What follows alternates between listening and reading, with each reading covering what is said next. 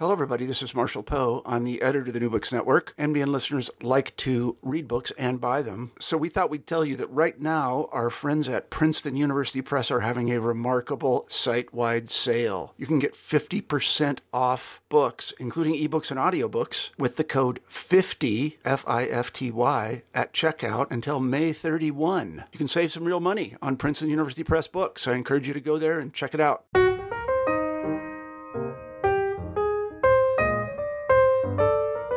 Hello, everyone, and welcome back to New Books and Biography, a podcast channel on the New Books Network. I'm Mark Klobus, your host for the channel. Today I'm speaking with Lisa Balabandlar, author of the book The Emperor Jahangir, Power and Kingship in Mughal India. Lisa, welcome to the New Books Network. Thank you so much, Mark.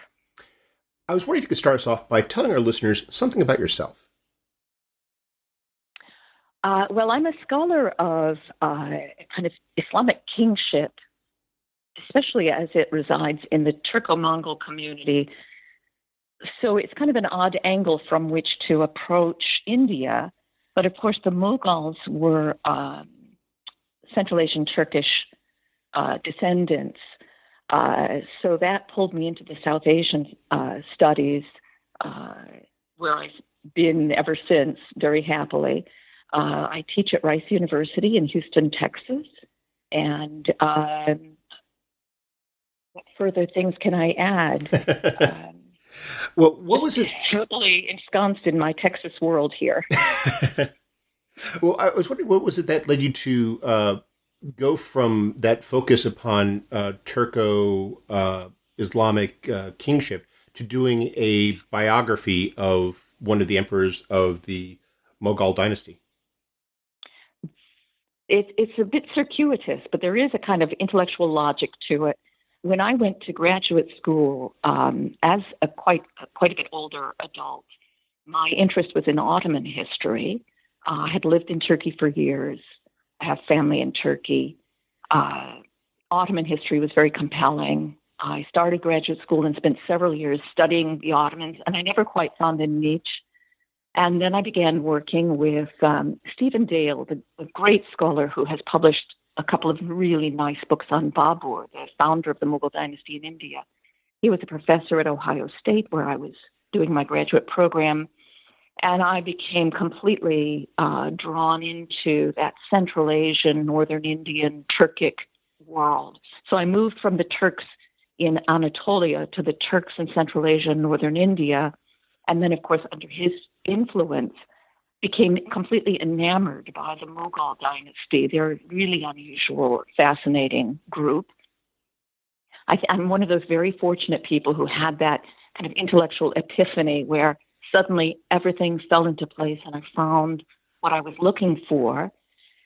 And one of the first projects he and I worked on together when I switched my field from Ottomans to West Asian Islamic world, which is basically what my area is considered, was that we picked up the autobiography of Jahangir, and we did a close reading of it together. We would meet once a week and discuss what we'd been reading and read all the secondary literature around it as we went.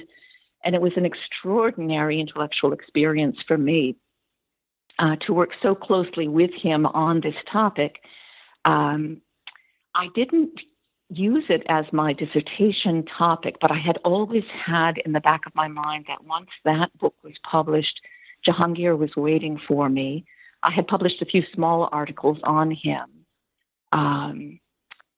So in the first book on imperial identity, which ties Central Asian traditions and legacy to the formation of a ruling identity for the Mughals in India, and how much that legacy is retained and continues to influence the behaviors of the Mughals at the royal court in India for generations.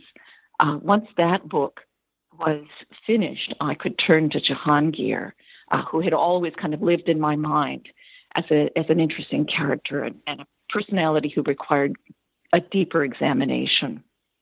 I definitely got that impression from your book because I was thinking as I was reading it how overshadowed he so often is. I mean, he's preceded by Akbar, who's this incredibly dominant presence in Mughal history, and then you have his consort Nur Jahan, who is gets a lot of attention from scholars and popular historians today, and then of course you have his son Shah Jahan, and I especially like that last chapter where you talk about how after Jahangir's death, how you get this spin that takes place that effectively diminishes him. That's why it's fascinating you chose him as a subject, because you basically are saying that this is a person who, by overlooking him, we really do him a disservice.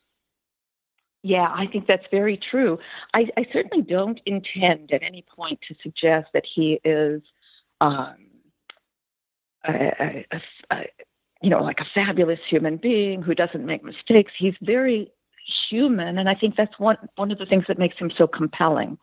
He, not uniquely in his dynasty, has written a memoir, which is really compelling and fabulous reading. This is a trend within the dynasty that makes it stand out within the Islamic world, but within early modern kingship, in fact. To have so many memoirs written within a particular ruling dynasty is so exciting and unusual. In any case, he writes this fascinating memoir, and it's my sense that for a variety of reasons, his reputation will be smeared and he will be marginalized because in many ways of the willingness within his memoir to express human failing, to address the fact that he is a flawed individual, to describe his struggles with alcohol, to muse about his relationships with his sons and his father. I think it made it easy, I think, for people with their own agendas, political for the most part,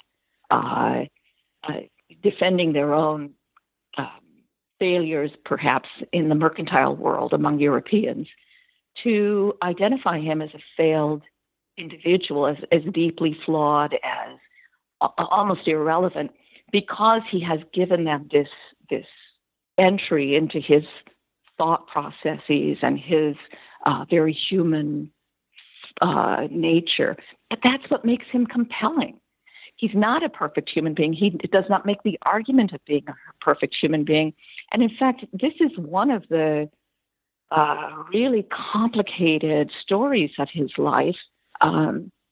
His father, Akbar the Great, who famously is making claims of divine kingship, has really absorbed a lot of attention and becomes a kind of pivotal figure for Jahangir.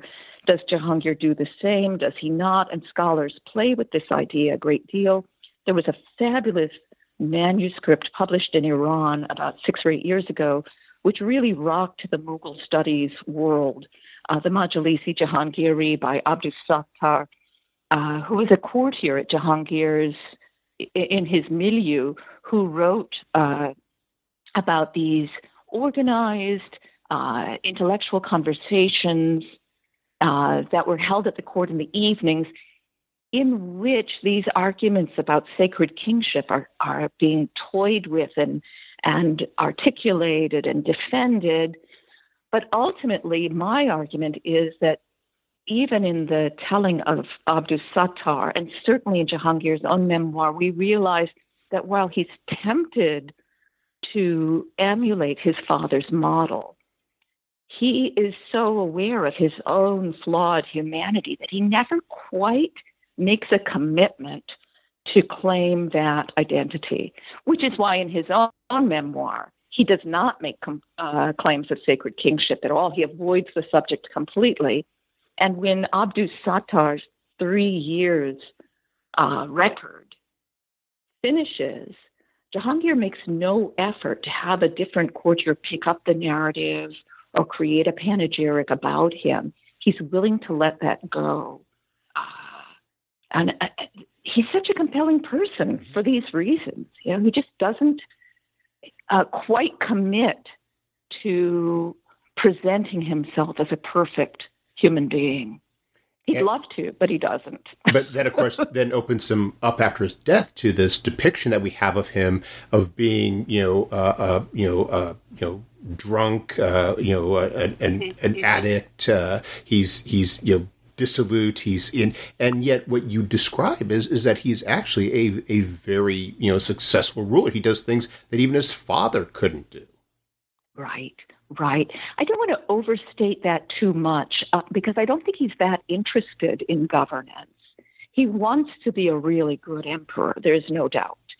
He's really adept at dealing with relationships amongst the nobility, the elites, which is critically important because, we've had a tendency to describe these sorts of kings as being, absolute rulers, but in fact, their relationships with the nobility are tentative and negotiated and constantly having to be reinforced.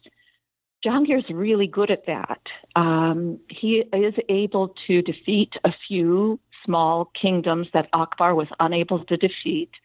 Splendid. I don't think it's deeply meaningful, but it certainly was something he celebrated, in particular because of this deeply competitive relationship he has with his father, obviously, kind of famously. So I think he was a much more competent ruler than he is considered to be in most of the scholarship until very recently. But the issue of his reputation, of course, is much more than his own willingness to accept imperfection. He was an admitted public alcoholic and drug addict. He made no secret of it. In his own memoir, he describes in detail the creation of his addiction, his dependence, his grappling with how much he could function given the degree of alcohol or opium that he was using. I mean, it's very explicit and unapologetic. So he is he has these issues, he has these problems, but his son, Khurram, who will become Shah Jahan, will go into rebellion in the period just before Jahangir's death. That rebellion is defeated. Jahangir will travel with his armies all across the region in order to defeat Khurram, Shah Jahan, who he calls Bidaulat, he who is without fortune, the unlucky one, right? He's wonderfully kind of poetic in these moments in his memoir when he is so frustrated and irritated by his son's rebellion. In any case, Jahangir will participate in this military campaign against his son. His son is defeated. But shortly afterwards, Jahangir will die. He's been in bad health on and off for some time, although functional, as I'm saying now, leading an army, hunting daily, traveling regularly, and continuing these evening conversations. We have visitors to the royal court in those last 2 years of Jahangir's life who describe him pursuing these intellectual debates in the evening about the nature of God and religion. In any case, his son will inherit the throne, the former rebel, and take the regnal name Shah Jahan. And then we see this shift in the discourse at the royal court in which the chroniclers, in an attempt, I argue, to justify Shah Jahan's former rebellion, to spin Jahangir as a failed ruler, as an incompetent, as a drunk, as someone overwhelmed by his intellectual and powerful wife, who was, in fact, a very powerful individual, Nur Jahan, to justify Shah Jahan. And so the narrative is constructed in defense of the new king. The Europeans who are present in this period in India, and of course, mercantile activities really building, especially from the English, they too will create a narrative of Jahangir being an incompetent drunk. And again, I argue because of their own failure to control him or to impose their standards on him, he does not allow them to open up their trade in a way that they would like it to be, right? They want monopolies on trade. He denies it. He obfuscates. He leads them on, but he never quite commits. In a sense, we can see them as having failed bitterly, and finding this justification for their failures repeats that same narrative of Jahangir being kind of overwhelmed by a powerful wife, overwhelmed by alcoholism, a lovely man, right? They all assert that he's actually very charming and very kind, but this allows them to walk away with some self-esteem. So all of these things together fuel this reputation that's created right after his death. I was thinking not just repeat it, but magnify it in a way, because when you were talking about a non-South Asian audience, where you have, language issues, they're going to be much more reliant upon someone like, Thomas Rowe's account than they will about some of the other narratives that are circulating. They're going to read that first before they get to anything that might introduce some sort of nuance or qualification. Absolutely right. And in fact, that will influence Western scholarship on the Mughals really right up to the current moment. There's been some great new scholarship in the last 10 or 15 years that pushes back. But, until recently, one of the more visible studies of Noor Jahan, for example, not Ruby Lal's darling new book on Noor Jahan, but a former book, relies so heavily on these Western accounts that the whole understanding of motives and behaviors is skewed by these Western misrepresentations, misunderstandings, and self-aggrandizements that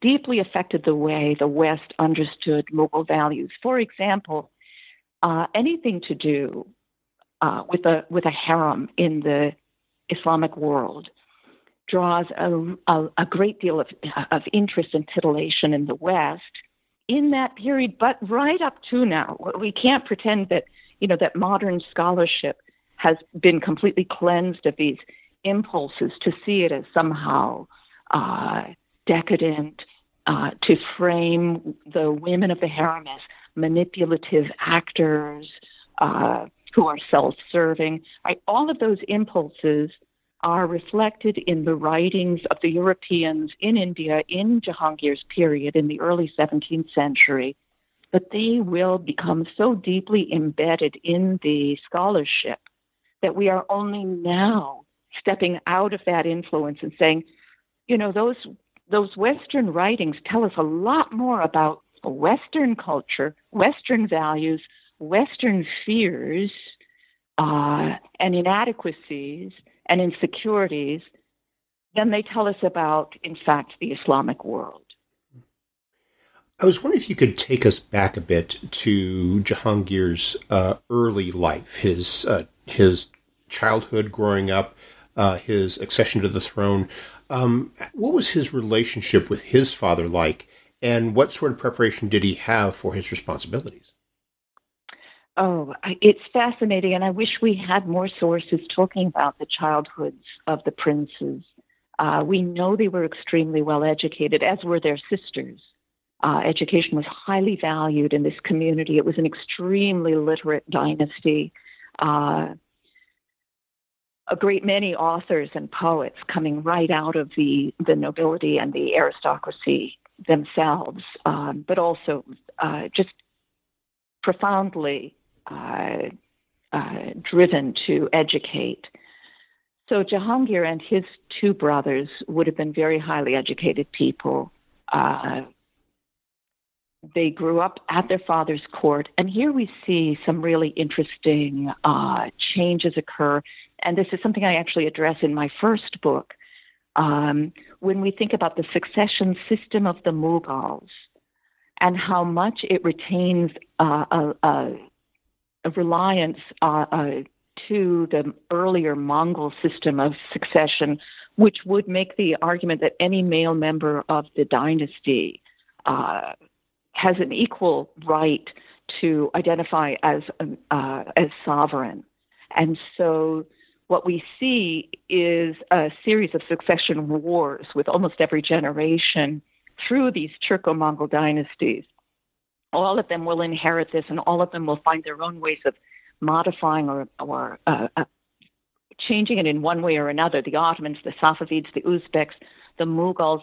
The Mughals of all of them stay closer to the original model, which is to accept that all the sons of the emperor will be trained as a future emperor and could potentially take the throne. There is no primogeniture. There's no sense that the oldest son would automatically inherit. It's a contest. So Jahangir and his brothers are going to grow up in this way, and it reduces their ability to be friends with each other, of course. They're rivals from their earliest childhood.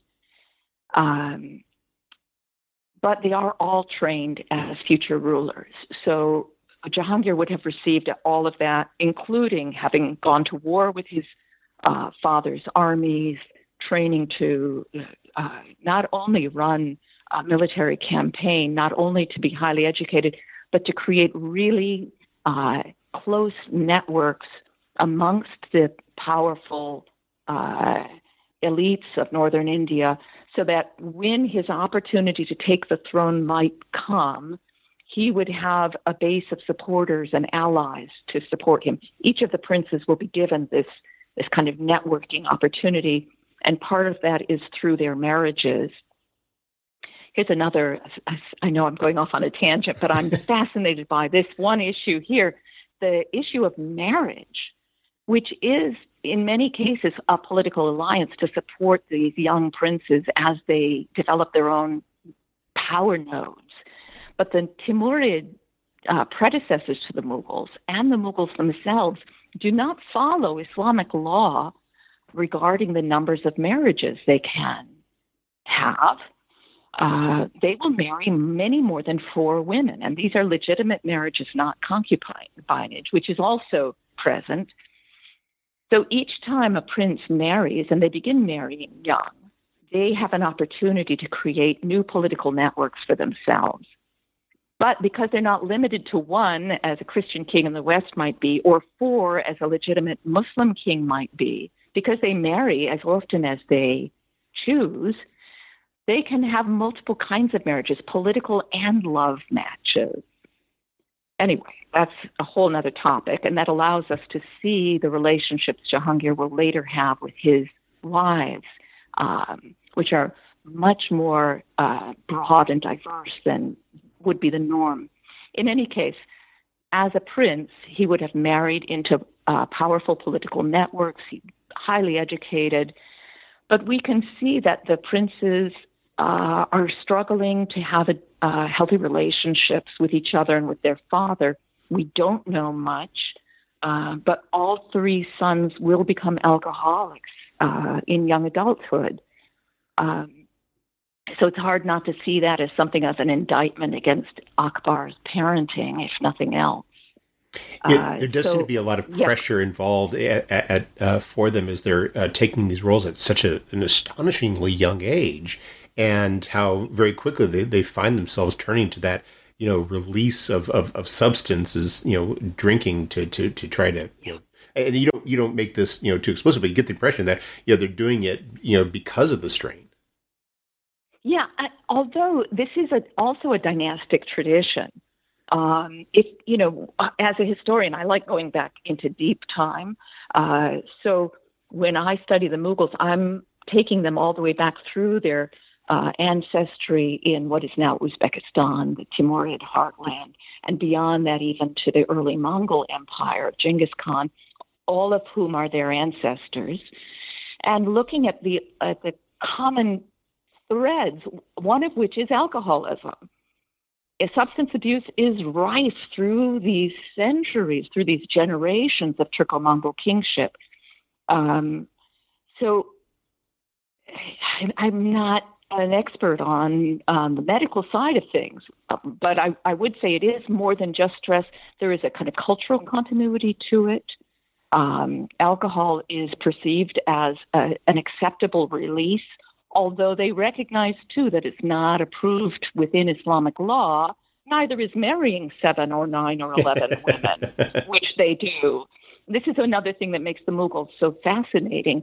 They are so willing to openly bend the rules and find sovereignty and justification in other ways. Right? They look to their ancestry for legitimacy. They look to their extraordinary kind of tolerance of others and a culture of synchronicity for justification. And in any case, they do regularly and often just completely break all the rules. In any case, Jahangir will grow up in this milieu. His father is a great intellectual, not literate himself, but he has memorized, he seems to have had a great memory for literature. He's memorized Rumi's Masnavi. He surrounds himself with intellectuals. He's a great patron of the arts, and his sons are growing up in that milieu. And this is part of the performance of legitimate kingship in the Perso-Islamic, Turco-Mongol community in which they thrive.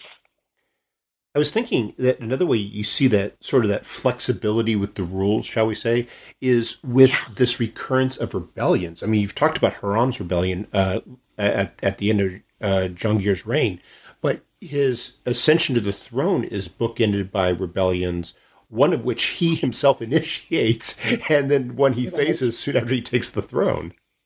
It's really interesting, isn't it? And again, this is why we can return to those earlier Mongol models of succession to understand why there's this constant theme of princely rebellion, right? If every male member of the dynasty, through that elite, emperor's lineage, has an inherent sovereignty, then the competition for the throne can be legitimized. So when Akbar had inherited, his younger half-brother was too young to be a threat. So he was able to take the throne of his father, Humayun, without sibling pushback, although his brother, Mirza Muhammad Hakim, will go into rebellion later and try to seize part of the territory and be defeated.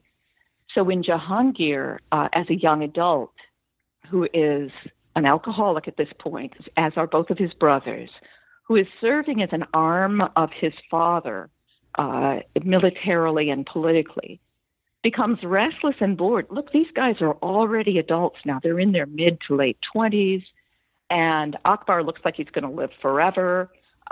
He had inherited the throne very young. He will rule for 49 years, and he's still very young when he dies. And you can just sense the impatience of his sons at being under the thumb of this very powerful father who will never go away and leave them to their own kind of independent destiny. And Jahangir, who claims later that he was listening to a lot of bad advice among his companions, who was struggling with almost out of control alcoholism, breaks into rebellion.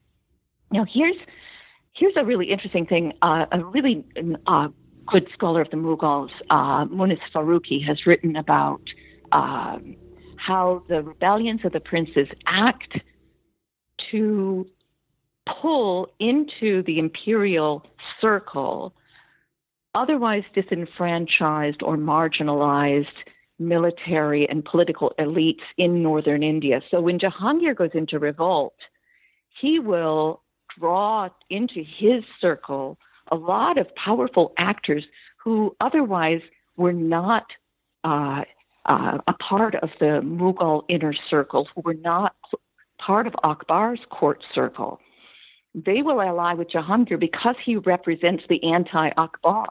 He'll end up with a massive rebel army marching on the capital, and eventually he'll seize territory and establish a kind of independent state in which he increasingly identifies as the sovereign, right? He'll have coins minted in his name. He'll have the khutbah read in his name at the mosque, all of which are affirmations kingship.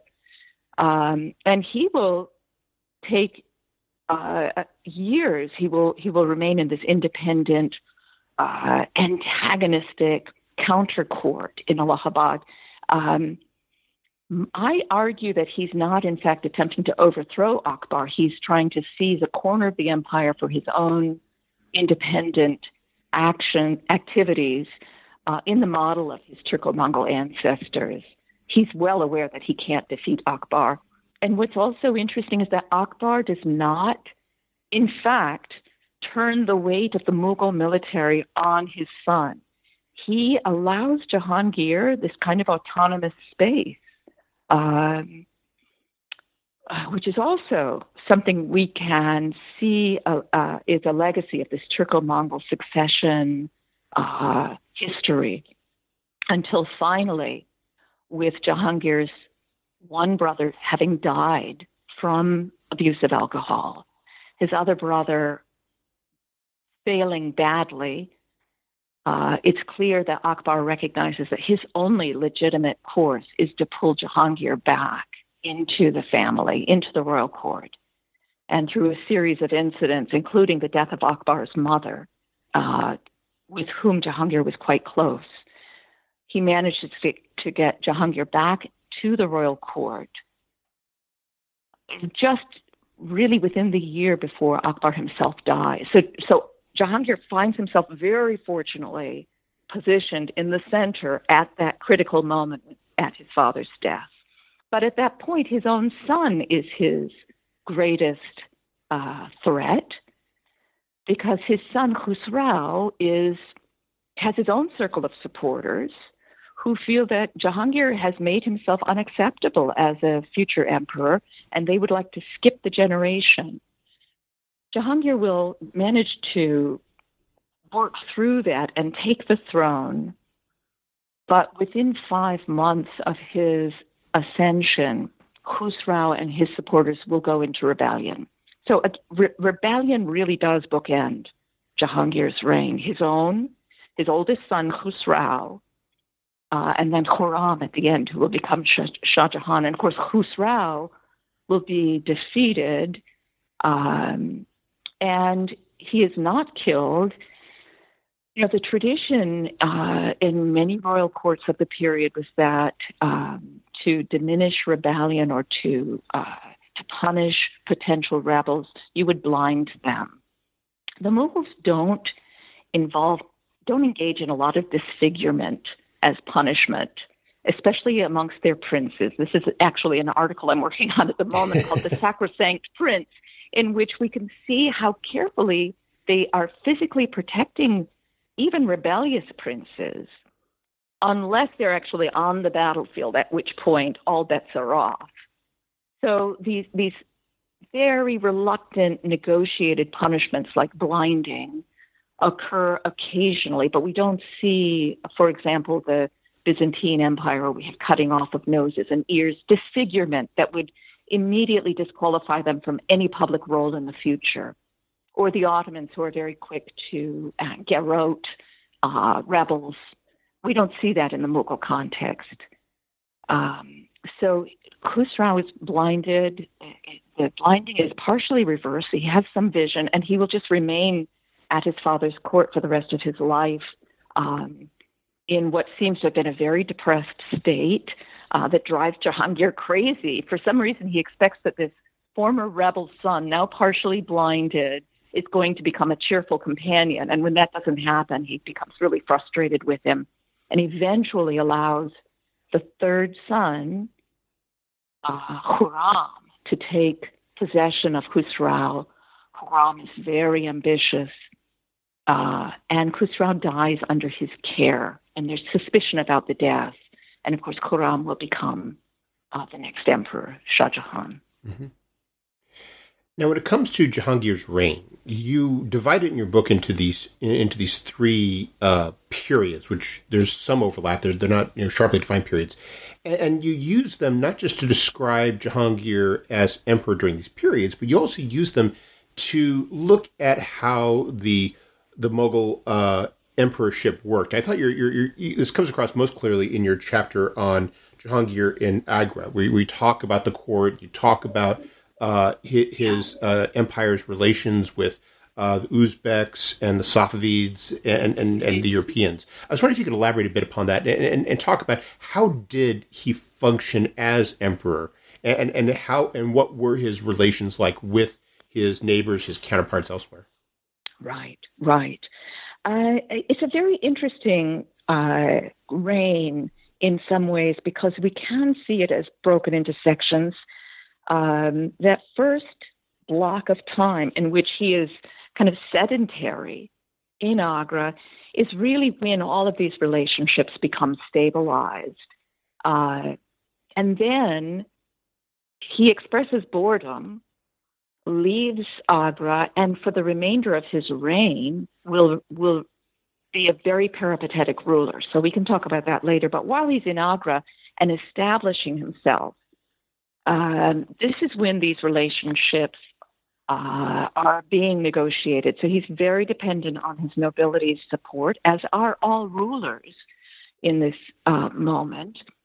But his neighbors are also complicated. So within South Asia, he has some military campaigns against Kangra, against Mewar, some going on in Bengal.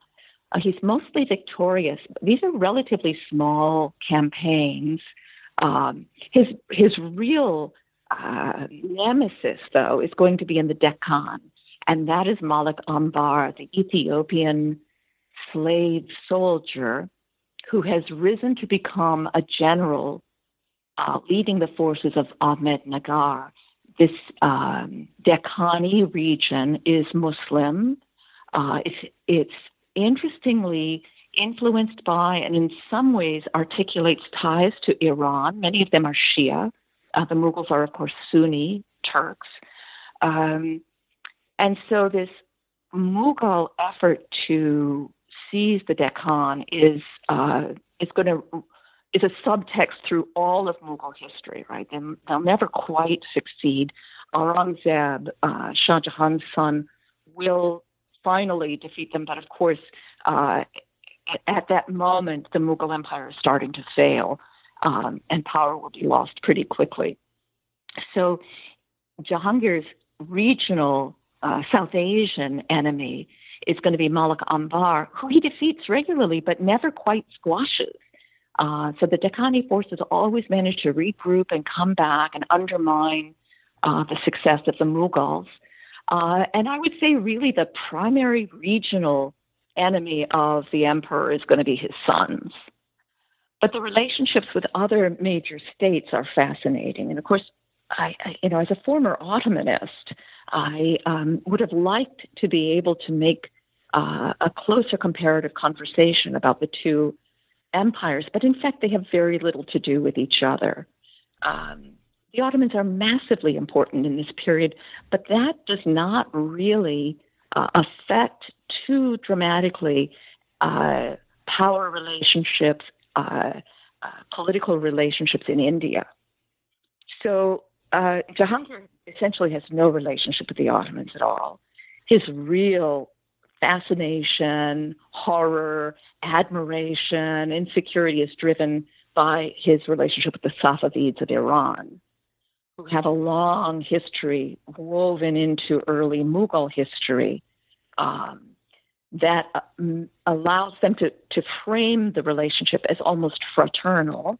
They refer to each other as brothers, but highly competitive, in particular because they're competing for Central Asian territory. And they'll go back and forth. During Jahangir's reign, it's very exciting because Shah Abbas, ruling over the golden age of Safavid Iran, he's older, he's more experienced than Jahangir, and he's very adept at manipulating Jahangir. But Jahangir learns early on not to trust him, although that fascination and interest remains, and they exchange lavish embassies, which is one of the funnest parts of the Mughal documentation where you get these lists of gifts sent from Iran, and then the list of gifts going to Iran from India with, tamed animals and performers and jewels and, horses carrying loads of silk and elephants. It's just an extraordinary exchange that's taking place.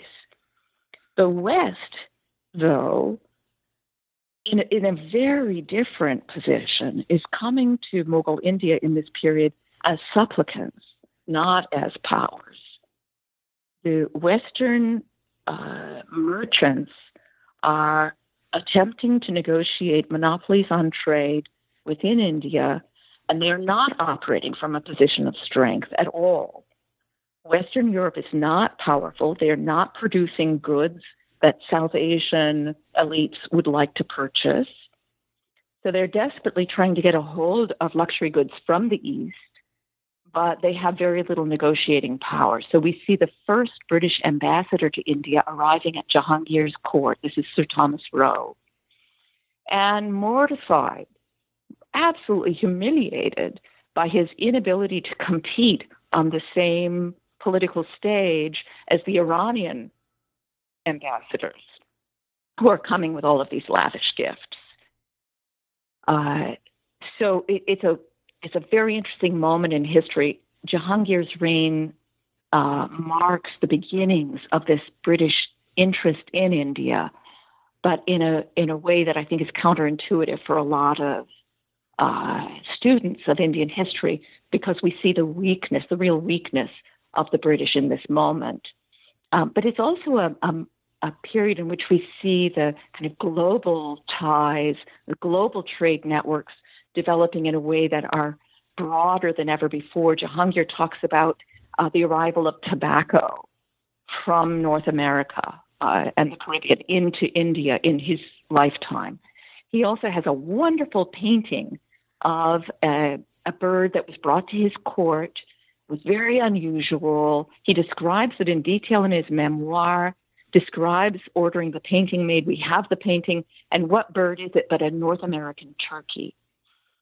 So we have these wonderful small moments that confirm the kind of interconnectivity of this early modern global network. You mentioned already that there's this period after he spent a few years in Agra, and then he becomes this itinerant monarch. And I thought it was very fascinating because you describe this procession of this magnificent entourage, and you describe the settings in which the emperor presided and performed. I thought it really gave an interesting look at the setting of Mughal power and imperial power in India during this time. I find it fascinating. And this is, to me, the most interesting part of Jahangir's rulership and his interest in kingship and power, that it becomes footloose. He is the descendant of semi-nomadic rulers. And I think there is a kind of cultural memory or memorialization of that is used to confirm ruling legitimacy, right? That as the descendant of Turco-Mongol emperors like Genghis Khan and Tamerlane, Timur, this performance of semi-nomadic kingship is an affirmation of their power. But with Jahangir, more than any of his other family members, descendants or predecessors, we recognize that he is simply enamored by the landscape and the peoples of South Asia. This, to me, makes him extraordinarily compelling as a character. He begins these travels after 6 years in Agra, and he actually writes in his memoir, I don't have much to do. I think I'm going to go do something else now, and I'll go pursue war against Mewar, right? So he heads out. Then, of course, he completely loses interest in pursuing war. He sends his son Khurram, the future Shah Jahan, to manage that, and he just becomes itinerant. And so, yes, his royal court progress, we can think about this in the medieval European sense of this long train of people marching across the countryside. But in the context of Mughal India, it could be as many as 200,000 people, based on many contemporary reports. It is inclusive of much of the army, as well as his own personal retinue. The Europeans who observe it are awed. And this is one of the ways I do rely on Europeans, because the Mughals themselves seem to have been so used to the site. There's very little written about it. But it's these outside observers who look and say, it's like a city moving in front of your eyes. It takes a day to watch the entire parade go by. And the encampment of the Mughals is very well organized, set up in a grid system, and the cities and the camps are structured in very much the same ways, so that everyone within this milieu would know where to find whose particular tent or whose particular cluster, where are the merchants, where are the animals housed. It's very tightly controlled and well organized. The Europeans say it is like a glittering city, and you have to stand back at a distance to get the whole impact of it. The emperor is spending most of his time in tents, which are very luxurious. And even a 2-story tent, famously, is constructed for the emperor himself so that he can have the viewing window on the second floor of the tent, the Jaroka-i Darshan, to make himself visible to his subjects every morning. Yeah, that aspect of display I thought was very interesting, especially at a time when, so many people are, you don't have modern media. So for people to see the king has to be seen. But you also talk, and I thought this was especially interesting, his engagement with hunting, because you talk about how it reflects this, it's a royal role to remove pests. It also, I thought, it's a very personal examination, because you see some of that addictive personality of his. I thought that especially when you describe how it was something that he had pledged to give up when he reached a certain age, and how he kept finding justifications to keep going with it. Yes. He so clearly is a person who struggles with addiction. And you're right to say hunting is very much a marker of that addictive personality. He's obsessed with hunting. Again, this is acceptable in the milieu of the Mughals because it is a direct link backwards to the Turco-Mongol rulers before them. It's completely legitimate for the king to spend every day hunting, which he will do in large blocks of his time, especially in the last decade and a half of his life. He struggles to justify it. He finds ways of justifying it. He, like Akbar, his father, he will set aside certain days for, nonviolent hunting of all things, in which they're simply rounding up animals and letting them loose on their own private territories or something. He hunts with cheetahs, trained cheetahs, who wear jeweled collars and are, in some cases, given the titles of nobility because they are such great hunters. He even has a trained lion that hunts with him. Hunting is very much a marker of kingship. Thomas Olson, a great scholar who died recently, unfortunately, has written a wonderful book on the hunt called The Hunt in Eurasian History, I think. Oh, my God, I'm getting the title wrong. Something like that. Thomas Olson, Allsen. Wonderful scholar of the Mongols. And he talks about the universality of hunting as a performance of kingship throughout Europe and Asia, and never more so than in the case of the Mughals. Again, we can think about performance and public display. I'm going to make the argument that pretty much all kingship is founded on performance, and certainly hunting is a kind of ultimate example of the power of the king over wild nature, his ability to subject nature to his own control, to protect his peoples.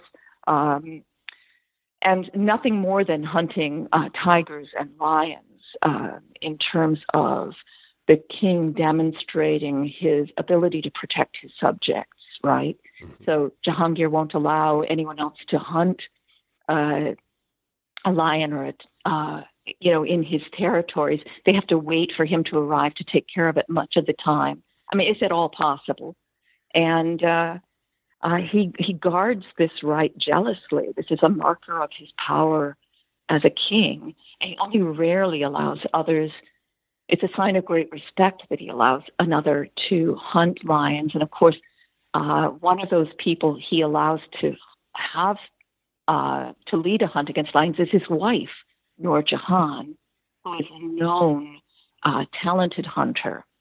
And he delights in her ability to hunt lions with him, whereas he's deeply jealous of his own son's efforts to hunt lions.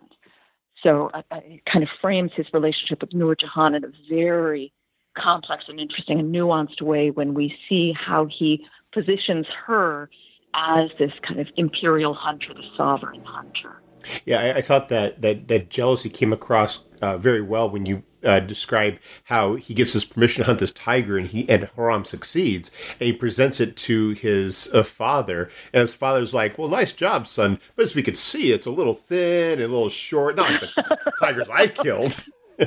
Oh, absolutely right. And this self-pitying, competitive personality shows up again and again in the memoir, which is why I say at one point, although the memoir was written as a public document, it was intended to be read by others. It's not a private diary. And everything within it has been determined by the emperor to be okay, right? He's writing it himself, there's no doubt. But then these little bits of personality peek out in ways that he probably cannot have realized or recognized what's happening. And one of them is this kind of self-pitying competition against his father and his son, his very successful son. He's thrilled to have a son who's a great warrior, but then he also feels deeply threatened by it. And he seems to have good reason to, considering how in that final part of his reign, with the period you described as sort of the reign of, the period of crises, he is facing that growing challenge from Khurram, culminating in a revolt. And yet, at the same time, you describe it, he wasn't quite the wreck that he is often portrayed as being during this period, where some people might argue he's being. And you cite, for example, people like Thomas Rowe, who are saying that, he's being dominated by Nur Jahan. That's not really the case. Yes, of course, it's very hard to get at the power of Nur Jahan in this period. She clearly is very powerful. We have stories of people coming to court who are presented to her as well as to the emperor. She's being treated as if she is co-regent, which is really unusual. Although Turco-Mongol heritage, legacy, would support the idea that women have a viable role at the royal court as political actors. Women have a lot of agency among the elite dynasty.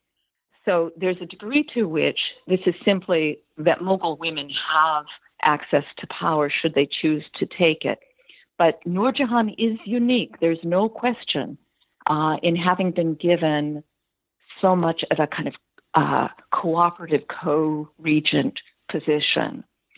I see no evidence, though, that she is making the dominant political decisions in these years, although that has been the way the relationship that is described by all of the great scholarship of the 20th century right up until really recently. I mean, even books that came out in the last 10 years on the Mughals don't question that narrative that Nur Jahan is running the empire and Jahangir is sitting in the back room getting drunk. It simply is not backed up by any of the sources. And we do have these external reports that he's actively engaged, that he's having his majalis, his intellectual conversations in the evening. He's hunting every day. I don't know how you reconcile that with this narrative that he's a bedridden alcoholic mess, for these last 10 years, which some argue. So I think we have to return to the primary sources here and say, look, Noor Jahan was very powerful. There's no evidence that she was making changes or determinations regarding political decisions. Jahangir was still very actively involved. And in fact, I would say a part of that is the reason for Shah Jahan's own effort at rebellion, because he begins to see Noor Jahan as a rival. This has been framed as Noor Jahan behaving badly, and it's really easy to see where that conversation begins, where that interpretation begins, because even the writings, the chronicles of Shah Jahan's period immediately begin to say, look, poor Shah Jahan, he had to go into rebellion against his father because Noor Jahan was his enemy, and because she had figured out a way to get her daughter married to Shahyar, who was the younger brother of Shah Jahan. She was trying to seize power. When in fact, the event that kicks off Shah Jahan's rebellion is his seizure of Noor Jahan's own territories that she has gifted to her son-in-law, Shahyar. He will send his armies to take control of that territory. Shahyar's fellows show up, and Shah Jahan is in control. So there's a battle, people are killed. Word gets back to Jahangir, and he says, really, what's going on here? He writes to Shah Jahan and says, what are you thinking? And Shah Jahan, blusters a bit. He has no real reason for what he's doing. And it's a power move. But it's instigated by Shah Jahan, perhaps because Jahangir has begun to be ill regularly. So it is clear that he's not going to live for a lot longer. And so the prince who wants to succeed him has to remain close to the center, has to remain a viable contender. So that's part of Shah Jahan's thinking. Noor Jahan's daughter, Ladli Begum, has married Shahyar and she is showing him favor. So there's a competitive issue here. Shahyar is much younger, though. He has no really solid base of power, but he makes Shah Jahan nervous. And like his father, Shah Jahan, Khurram, is bored and restless and irritated at continuing to serve as his father's assistant. So all of these factors come together to push him into rebellion, but there's no evidence, in fact, that it's because of any particular act on the part of Noor Jahan that threatened him or indicates some kind of illegitimate seizure of power on her part. This is classic Turco-Mongol succession practices having nothing to do with the queen, with the co-regent Noor Jahan. Well, we've taken up a lot of your time, but before we go, could you tell us what you're working on now? Oh, gosh, I go on, don't I? I find these endlessly fascinating. It's interesting because most of the time when you finish a book, you say, oh, I never want to really think about that again. I'm not done thinking about this. I find them so compelling. My next book is actually based on a class that I've been teaching for 12 years that I kind of came up with while I was still in graduate school in theory, and it's driven by the really excellent scholarship that has been done for a long time on Mughal gardens, imperial pleasure gardens, which are a critical component of that kind of public performance of royalty and sovereignty. Art history has been the best, I would argue, field in Mughal studies for a long time, and part of that is garden studies. So I began looking at Mughal gardens and how they play a political role. They're very explicitly political, manipulated landscapes. And then I began to explore how this is true in other cultures and dynasties. And as I explored that idea, I recognized the global universality of this issue of how to manipulate a landscape to put forward political claims. I expand that to social claims and aesthetic claims, but it's still inherently political. So I teach a class called Comparative Imperial Pleasure Gardens, which begins in ancient Iran, loops through the Islamic world, of course, one of its primary examples being the gardens of southern Spain, Al-Andalus, comes back to Central Asia, India. The Ottomans have their own expression, which is completely unique and interesting. The Safavids, of course, represent the core. Then I take it over into a completely different area, which is China and Japan. Extraordinary expressions of manipulated landscape. Then I come back to look at Renaissance Italy and Northern Europe, and the study ends with the rise of public parks, which of course would imply the end of these imperial landscapes as expressions of dynastic power, and culminating in kind of Central Park and the emergence of this kind of 20th century understanding of our relationship with power and landscape. So I also look a lot at colonial landscapes and the political uses of the botanical garden.